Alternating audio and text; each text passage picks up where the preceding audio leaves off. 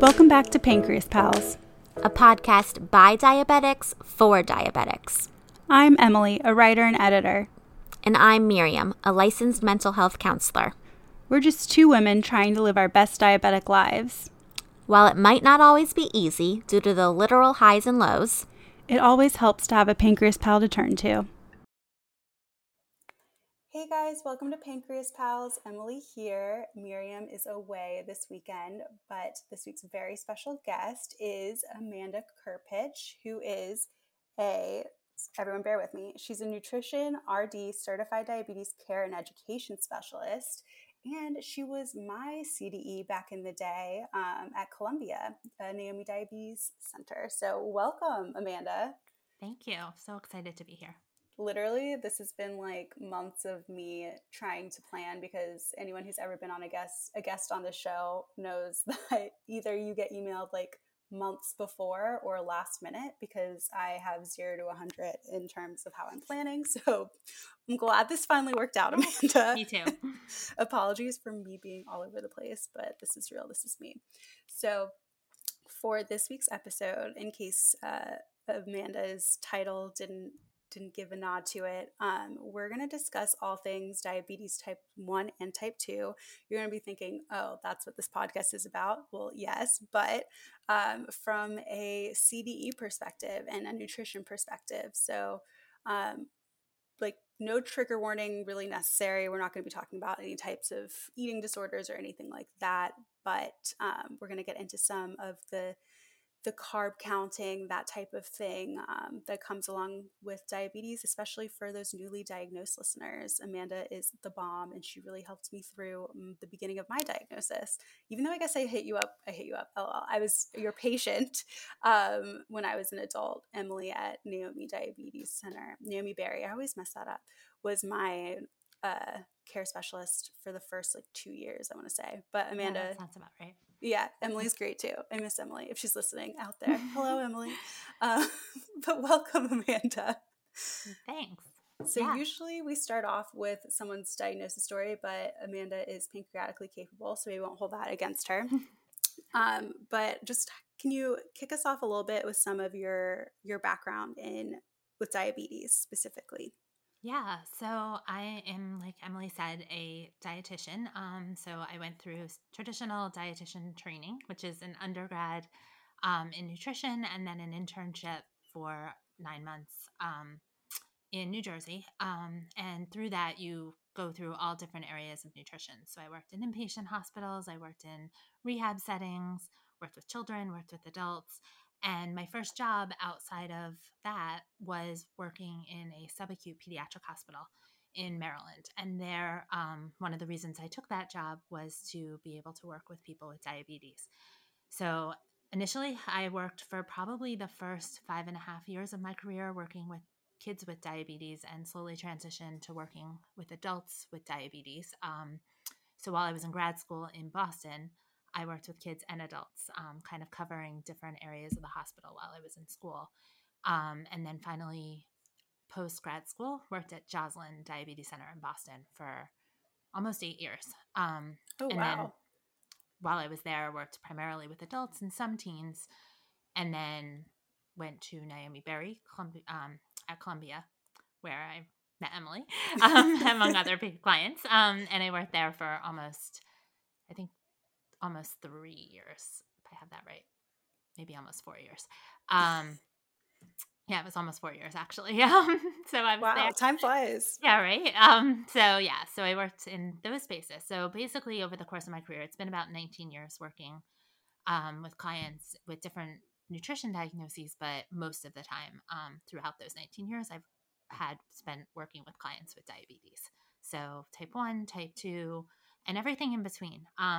Actually, one of the most notable things about working with clients with diabetes that I noticed was when I was in my internship, I had the privilege of working with a physician down in Princeton, New Jersey, actually right outside of Princeton. But he was I spent a day working with the physician, and one of the questions he asked me at the time was, how many types of diabetes are there? And this was after seeing a numerous amount of clients with him. And the answer was sort of, I guess, he was looking totally different types, like in the sense that every person's diabetes is different and that there are multiple different types and there's all these intricacies between clients. And so really looking at it from a patient perspective, which I found really helpful over the course of my career, just in trying to look at where people are coming from, because it's true that a lot of these different types of diabetes present differently for each client and each person. I love that. Yeah. I mean, I feel like that's like a big reason why you and Emily were two of my favorite CDEs. I think that obviously it's something that we talk about a lot on the podcast, but just because you have the same type of diabetes doesn't mean you have similar diabetes. Everyone has obviously their own battles and their own way that they manage the disease, but also we learned in one of our last episodes that there are so many different types of diabetes, including MODY, Yes. which I I didn't know anything about, but also before I was diagnosed, I didn't really know much about type 1 either. I only knew about type 2. So it's wild that from like a patient perspective, there's no there whatever information you have about diabetes is usually just from life, not from school, obviously, unless you're in the healthcare field. But even then, it's usually just type 2. So it's great that you had that doctor that sat you down. That's so cool. I feel like that really makes a lot of sense to me. Yeah, it was really cool to have that perspective from the early on. Because I think the thing that is so clear is, yeah, you can learn about all of this stuff in school, in a hospital, from a book, but really what I've learned the most from is what clients tell me. And so when I've been able to pass information or a perspective on to other clients, it's often what I've learned from my clients and my patients and the people that I know that have diabetes.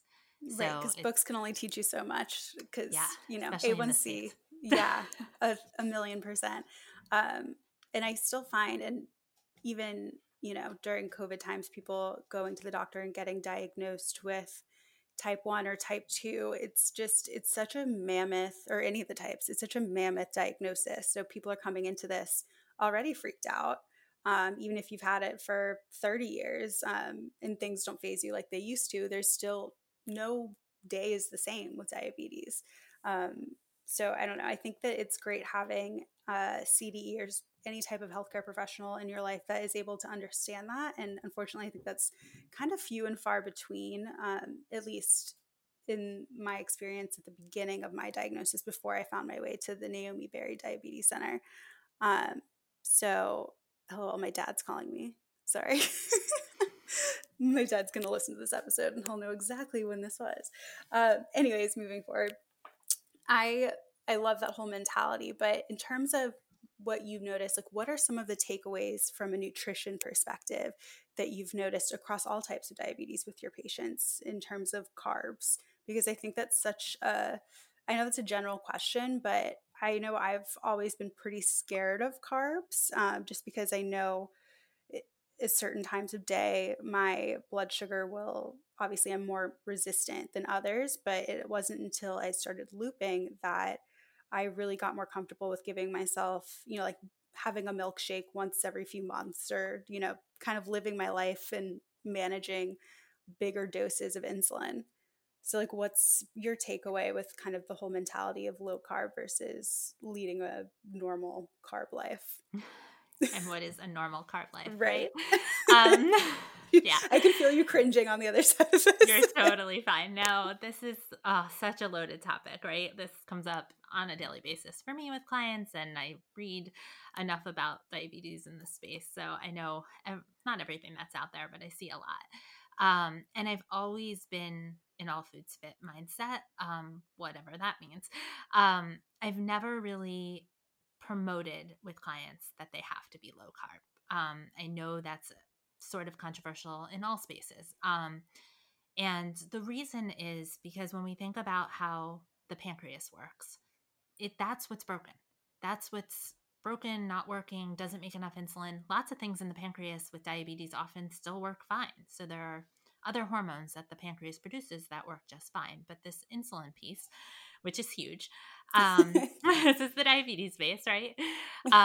That doesn't work. And it doesn't work differently in type 2 and type 1, right? So in type 1, it's autoimmune.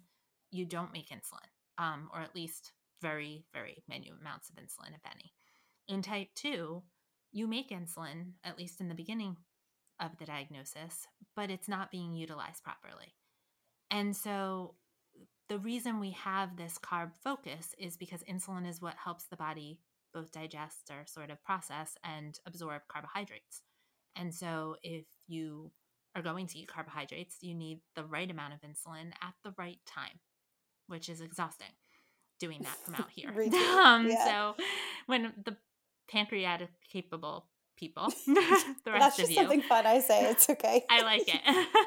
I might butcher it a little bit, but I like it. But when you don't have diabetes, your body does all of this from the inside, and you don't think about necessarily the impact of carbs in your diet. Certainly, the rest of the world can be fairly diet centric as well, and so sometimes they think about those things. But when we get to diabetes, we think about it a lot because those carbohydrates are what we have to pay attention to in order to properly regulate our insulin levels if we can.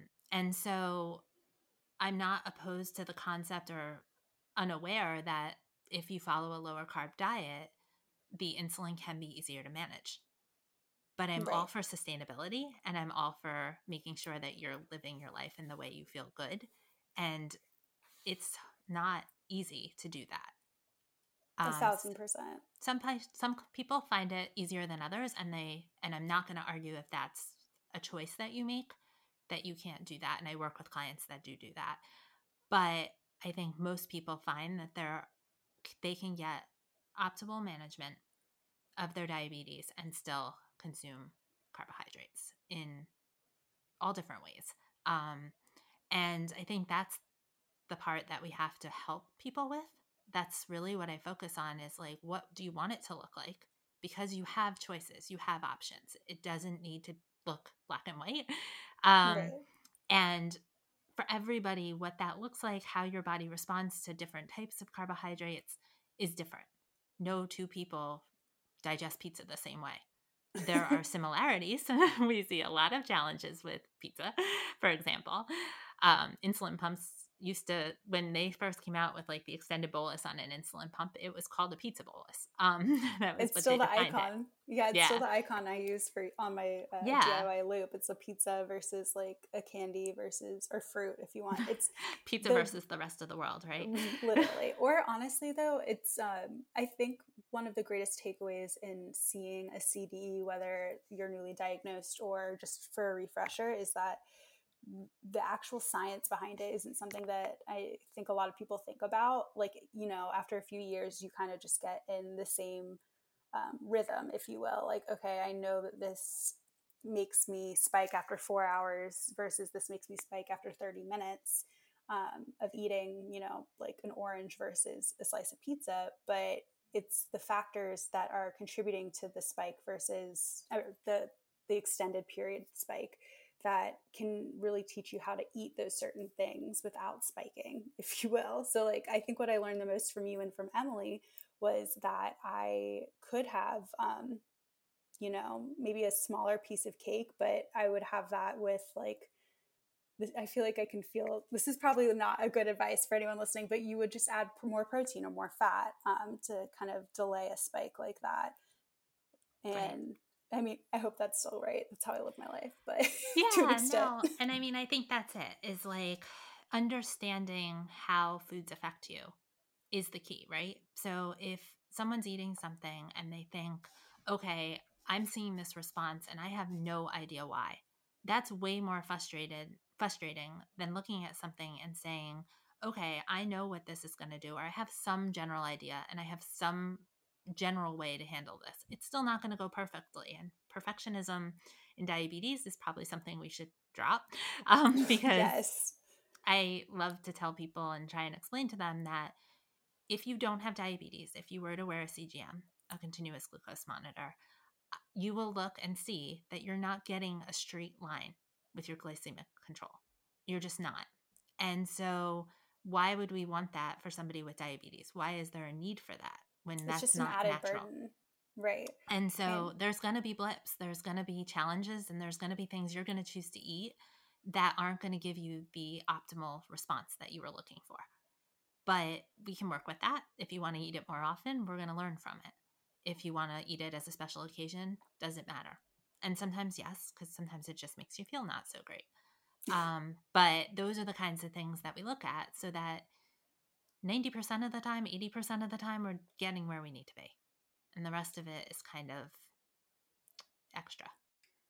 Now, a word from one of our sponsors. Hey, Miriam, have you heard of the Diabetes app? I feel like I've heard about it, but I don't know what it is. It's this super cool app that allows you to connect with other diabetics based on type of diabetes and your age. It has tons of resources for us pancreatically impaired pals and can even help you find healthcare professionals. Wait, that sounds amazing. And it's all one app? Yep, go to the App Store and download it for free. I already signed up and you should too. Ooh, downloading it now. Now, back to the episode. Right, because as long as you're hitting your goals, it's like the point of living with diabetes is you don't want to get burnt out, which kind of brings me to my next question, because I know you've worked with a lot of people over the years and have probably seen lots of different forms of burnout, or at least the concept is a very buzzy term these days. But I've only had diabetes for pretty much 7 years to the month, I think. At this point, yeah, 7 or 8. I think it's 7. Let's go with 7. I've definitely gone through periods, I think, in the last year where I've just felt so exhausted from dealing with it. But luckily for me, I have amazing resources. Therapy's great.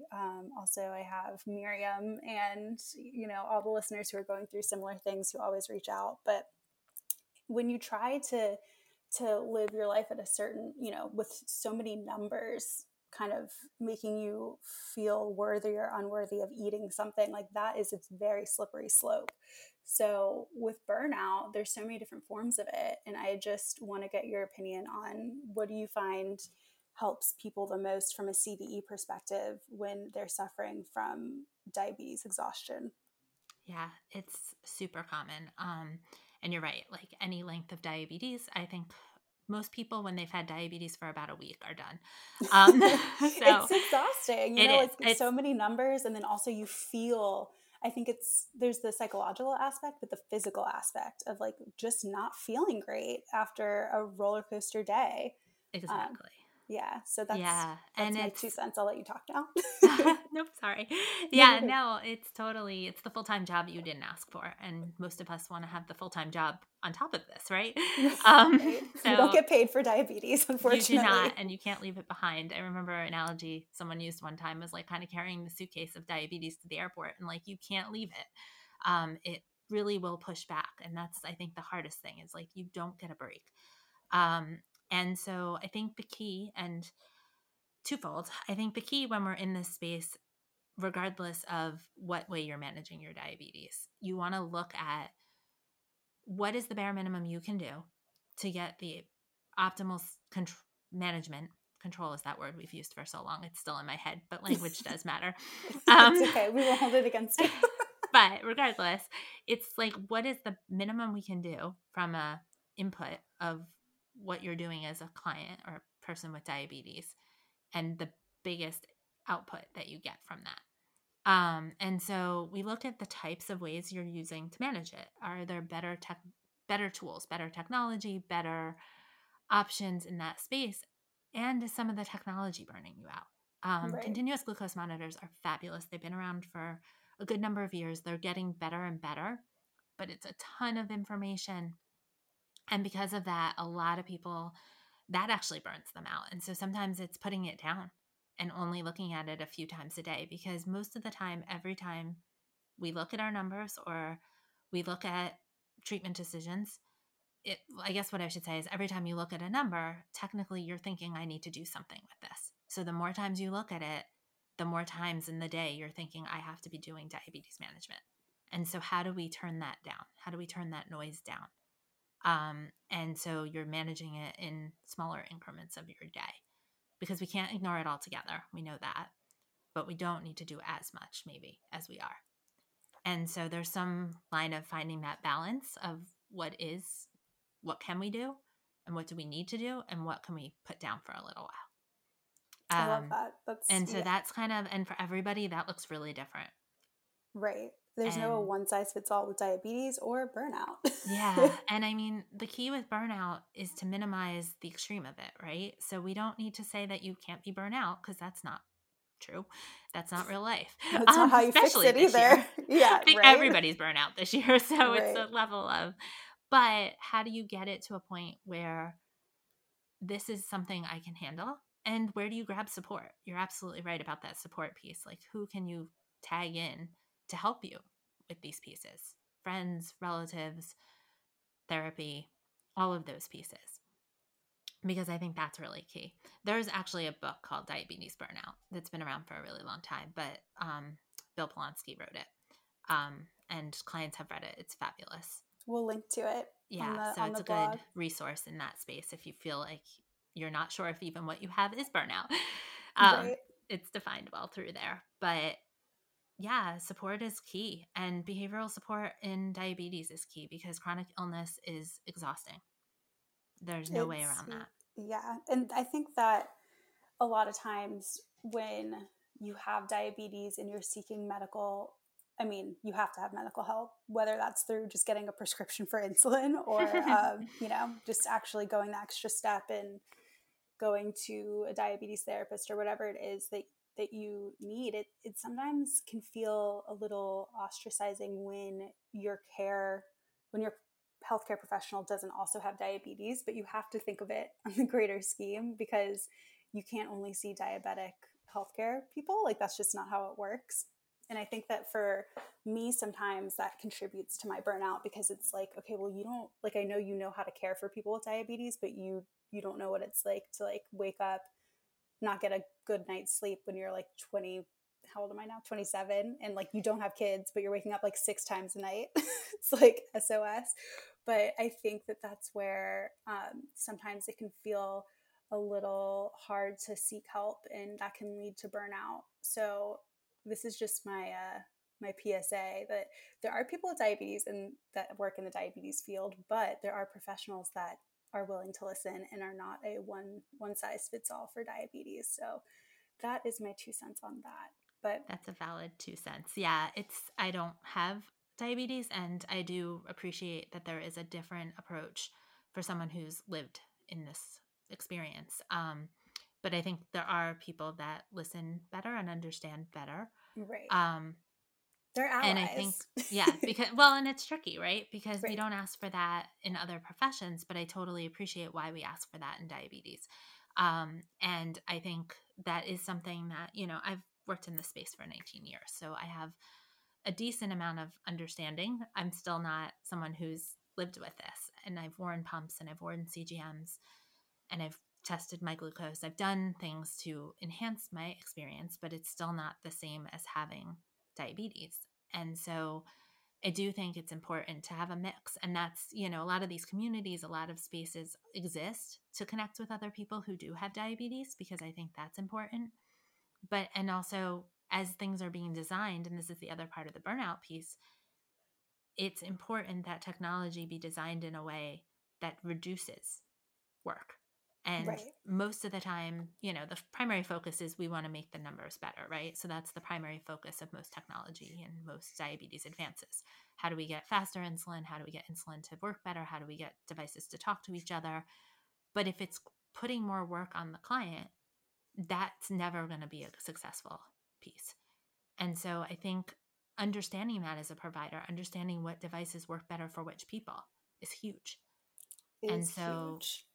asking that of your providers too, asking your providers to, and again, that's putting more on you. That's not necessarily fair in the space, but finding providers who do that, maybe finding Yeah. places where those providers exist and asking within the community where people are having better experiences because they Yes. exist. I think, yeah, not to cut you off. I want to, I mean, I'm not suggesting anyone only seek diabetic healthcare providers. I think more of what I'm trying to say is what I loved about Amanda's care for me is I vividly remember sitting in your office, and an alarm was going off and you were like, oh, sorry, I'm wearing a pump today to try and figure this out. And I was like, shut up. I was just like floored at the above and beyond. And for all the doctors and CDEs listening, I'm not saying you have to poke and prod yourself just to get to know your patients, but it just kind of shows me that there are allies and there are healthcare professionals that are willing to go out of their way to try and understand what you're going through. And we don't need to only have one type of diabetes or only have any form of diabetes to understand what it's like going through with a chronic illness. And you never know what invisible illness some person is dealing with. So I think what I'm trying to say is it came out probably the opposite, but what I'm trying to say is that there are healthcare professionals out there that do put you first. And this is just my love letter to Naomi Berry, but and specifically Amanda and Emily. I need to connect with Emily. I'm like, one day in the far future, we should just all get drinks if that's legally allowed. But so Amanda has literally, I can vouch for that. She has tried on many a pump and CGM for sure. Yeah. Back in the day when I was in my internship, my project for that rotation, for my diabetes rotation, they handed me all the current pumps at the time, which, mind you, was like Desatronics and Medtronic. And I don't actually even think there was some other pump, but it was a long time ago. It's probably like Animas or something. No, Animas wasn't around yet. Oh, wow. I'm pretty sure Animas came shortly after that. But yeah, they literally handed me the pumps to learn all the button pushing so that I can make cheat sheets for when patients called in the middle of the night and pump failure. They were taking patients off the pump because they didn't know how to help them get it sorted. So, oh my God. I had all these beeping pumps and I had to learn how to program them. Well, I mean, that's just kind of like the extra step, because I know when we think of CDEs, we think of, and nutritionists, we think of like kind of the overarching, how they can help me. But I guess, you have a lot of other patients and you have to manage or help educate all these people. And I think especially with, type 1's different. Type 1 and type 2 are different in the way that you manage. There's no real argument there, but I think that there is a lot of stigma that goes along with type 2. And as someone who doesn't have type 2, I can only talk so much about it. But I know I feel like I was greatly uneducated in either type of diabetes. And I know you've done a lot of work with type 2. So for all the type 2s out there that are listening, Amanda is a great resource, but also what are some of the nutrition perspective? Actually, let me rephrase this. I'm going to pivot a little bit here. Mostly because we're already at 26 minutes and I have like one burning nutrition question to ask you. And I think this is going to get like a lot of hate for me, but I'm still going to ask it. What are your thoughts on the keto diet? Yeah, so that goes along that low carb diet thing, doesn't it? Yes, but it's very high in fat. And as diabetics of any type, we typically have a precursor, or not a precursor, but we have to be careful about our cholesterol, right? Yep. Yeah, so my thoughts overarching, and yeah, you might get a lot of hate. I might get a lot of criticism on this as well. We don't have to discuss it, but I just totally need from a nutrition perspective, not a personal preference. Yeah, no, and I don't have any problems discussing these things. So keto in general is a diet that was initially designed to treat patients with epilepsy. So that's where it came from. It is a therapeutic diet that was used in place of or in conjunction with medications in children with seizures. So that's initially where it came from. It then expanded, obviously, into the space outside of epilepsy, and people are using it to change the way their body metabolizes glucose, essentially. And so what happens is what people do is they follow a very low carbohydrate diet. So usually keto is less than 20 grams of carb a day, a true keto diet. That is, just for all those non-diabetics out there that are listening, that's like it's a piece of fruit. Yeah, it's honestly like one slice of bread. Yeah, that's not a lot. And then if we're truly counting, it can be things like vegetables. Even most people don't eat things that present like a slice of bread or fruit. Yeah, they're getting their carbohydrates from vegetables.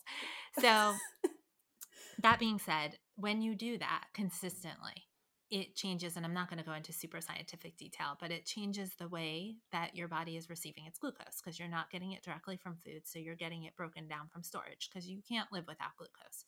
And in doing that, when you're breaking down fat and protein for energy, which changes to glucose, you break down what's called ketone bodies, which is where the diet got its name, and your brain can use some of that for energy as well. And so there's, from a cardiovascular standpoint, I don't think we have had enough long-term data. And I know there's going to be arguments in that space, but there's not a lot of people that successfully stay on a keto diet for life.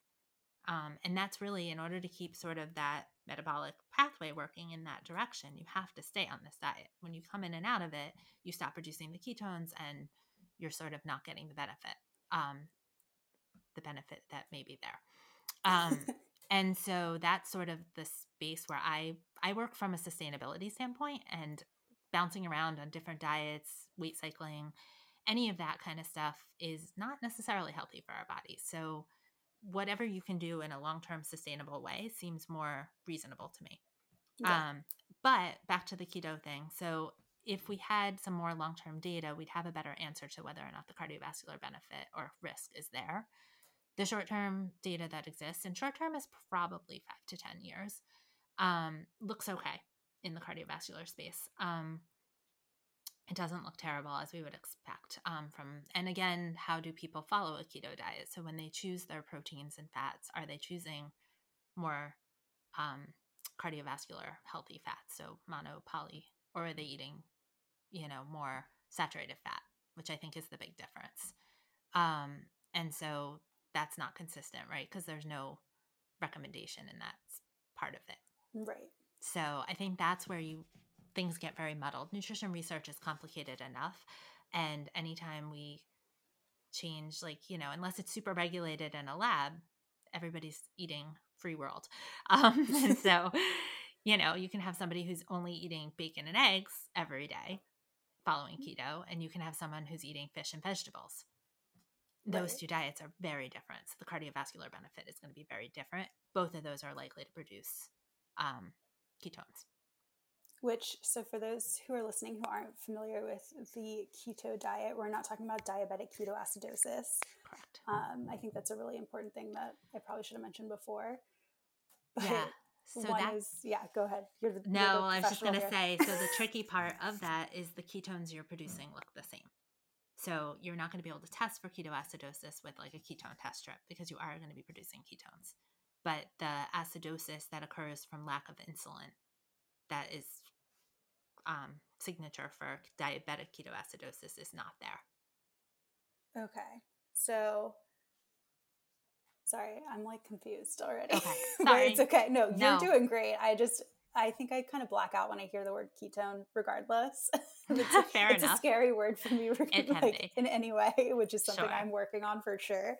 But so I guess there are also different ways to test, though, for the keto diet, keto diet versus ketones. Like, you're usually not using, they make special ketone test strips for the diet versus the urine ones that we use, I guess. Okay. So I may be less familiar with that. No, well, they do and they don't. I'm getting into dangerous territory because I only know what PR people pitch me for work, and there are certain ones that are different, but I also have no idea how any of that works. So for everyone who's really into the keto diet, this is not keep living your life, you do you. I am getting into hot water right now, but I think it's, for me, my thoughts on the keto diet are, I know that I have to be more careful about my saturated fat intake because my cholesterol is a little high, which is very common for people with diabetes. And it's not necessarily that I'm eating a high fat diet. I think that, as we know, there's a lot of stress and crazy things going on in the world these days that can contribute to that. But something that I found really interesting was that coconut oil is always kind of touted as the super healthy, like healthy fat oil, or at least that's how I was interpreting it. And I think that is not necessarily true. And that's a big part of the keto diet that always confused me. Can I just ask you about coconut oil real quick? Absolutely. Yep. So yes, coconut oil is what we call a tropical oil essentially, but it is a saturated fat. for years, what the thought was, and still sort of the thought, is it's a different type of saturated fat than what you would find in red meat or butter, for example. So there's different types of fatty acids, and coconut oil has a different fatty acid than butter, just to sort of separate the two. And that's why there was less fear or less worry about coconut oil causing cardiovascular risk or raising cholesterol. The reality that's been shown in the science is that it still has an impact on the cholesterol, similar to other saturated fats. Maybe a bit less so, but certainly not to make it harmless. And so the thought is, if you are concerned about cardiovascular risk or watching cholesterol levels, which 90% of the population probably should be at least tuning in a little bit. Not 90% of the population with diabetes, but all of us should be a little conscious of what we're putting in our bodies. Right. That coconut oil should be used in moderation and not as like the exclusive fat that we use in our diets. And that's sort of the thought there. Gotcha. And to that end, like, does everybody need to be super conscious about their diet 24/7? Absolutely not. So I'm not implying that, but this has been a mostly diet heavy conversation because I feel like I just used this 35 minutes to ask you my burning questions, even though, or totally things fine. That I learned from you in our time working together that I was just kind of like, were wow moments that I never really considered. But for those listening that want a really great resource, Amanda's Instagram, but also her website, Nutrition Perspective. Her Instagram's at Amanda Kirpich. I will spell that for you in the comments. I can't thank you enough, Amanda. This has been a really great conversation. I know Miriam's sad she had to miss out, but yeah, I mean, I think that the biggest takeaway I want people to get from this episode is that although diet and nutrition, I should say, not diet, nutrition is a big aspect of diabetes, it doesn't have to rule your life as a diabetic. And there are great resources out there that want to help you and that can help you achieve your goals, whether that is, time in range or something from a more nutritious perspective. Nutrition, words are hard for me today, but people like Amanda exist and they are out there to help you, and even though they're pancreatically capable, they know a ton about diabetes. So thank you, Amanda. I really appreciate it. I'd love to have you back on when Miriam is back because I know she has plenty of burning questions. Absolutely. I'd be happy to answer them. Yeah, so no one flood Amanda's DMs. I'm worried that people are going to be no worries. I'm happy to hear from people. But she is a really great resource, and she has her own business that she can work with you. So her website for that is nutritionperspective.com. And I already plugged your Instagram, so follow us where we will be tagging Amanda in the episode at pancreas_pals on Instagram, on Facebook at pancreaspalspp. Slide into our DMs on both. Either. We love hearing from you guys. Hit us up via email with any questions or episode suggestions at pancreaspals123@gmail.com. You can listen to us anywhere you found this podcast already. But again, Amanda, thank you for taking time out of your very busy schedule and COVID times. And yeah, I appreciate it. Absolutely. Thank you so much for having me. Have a great week, everyone.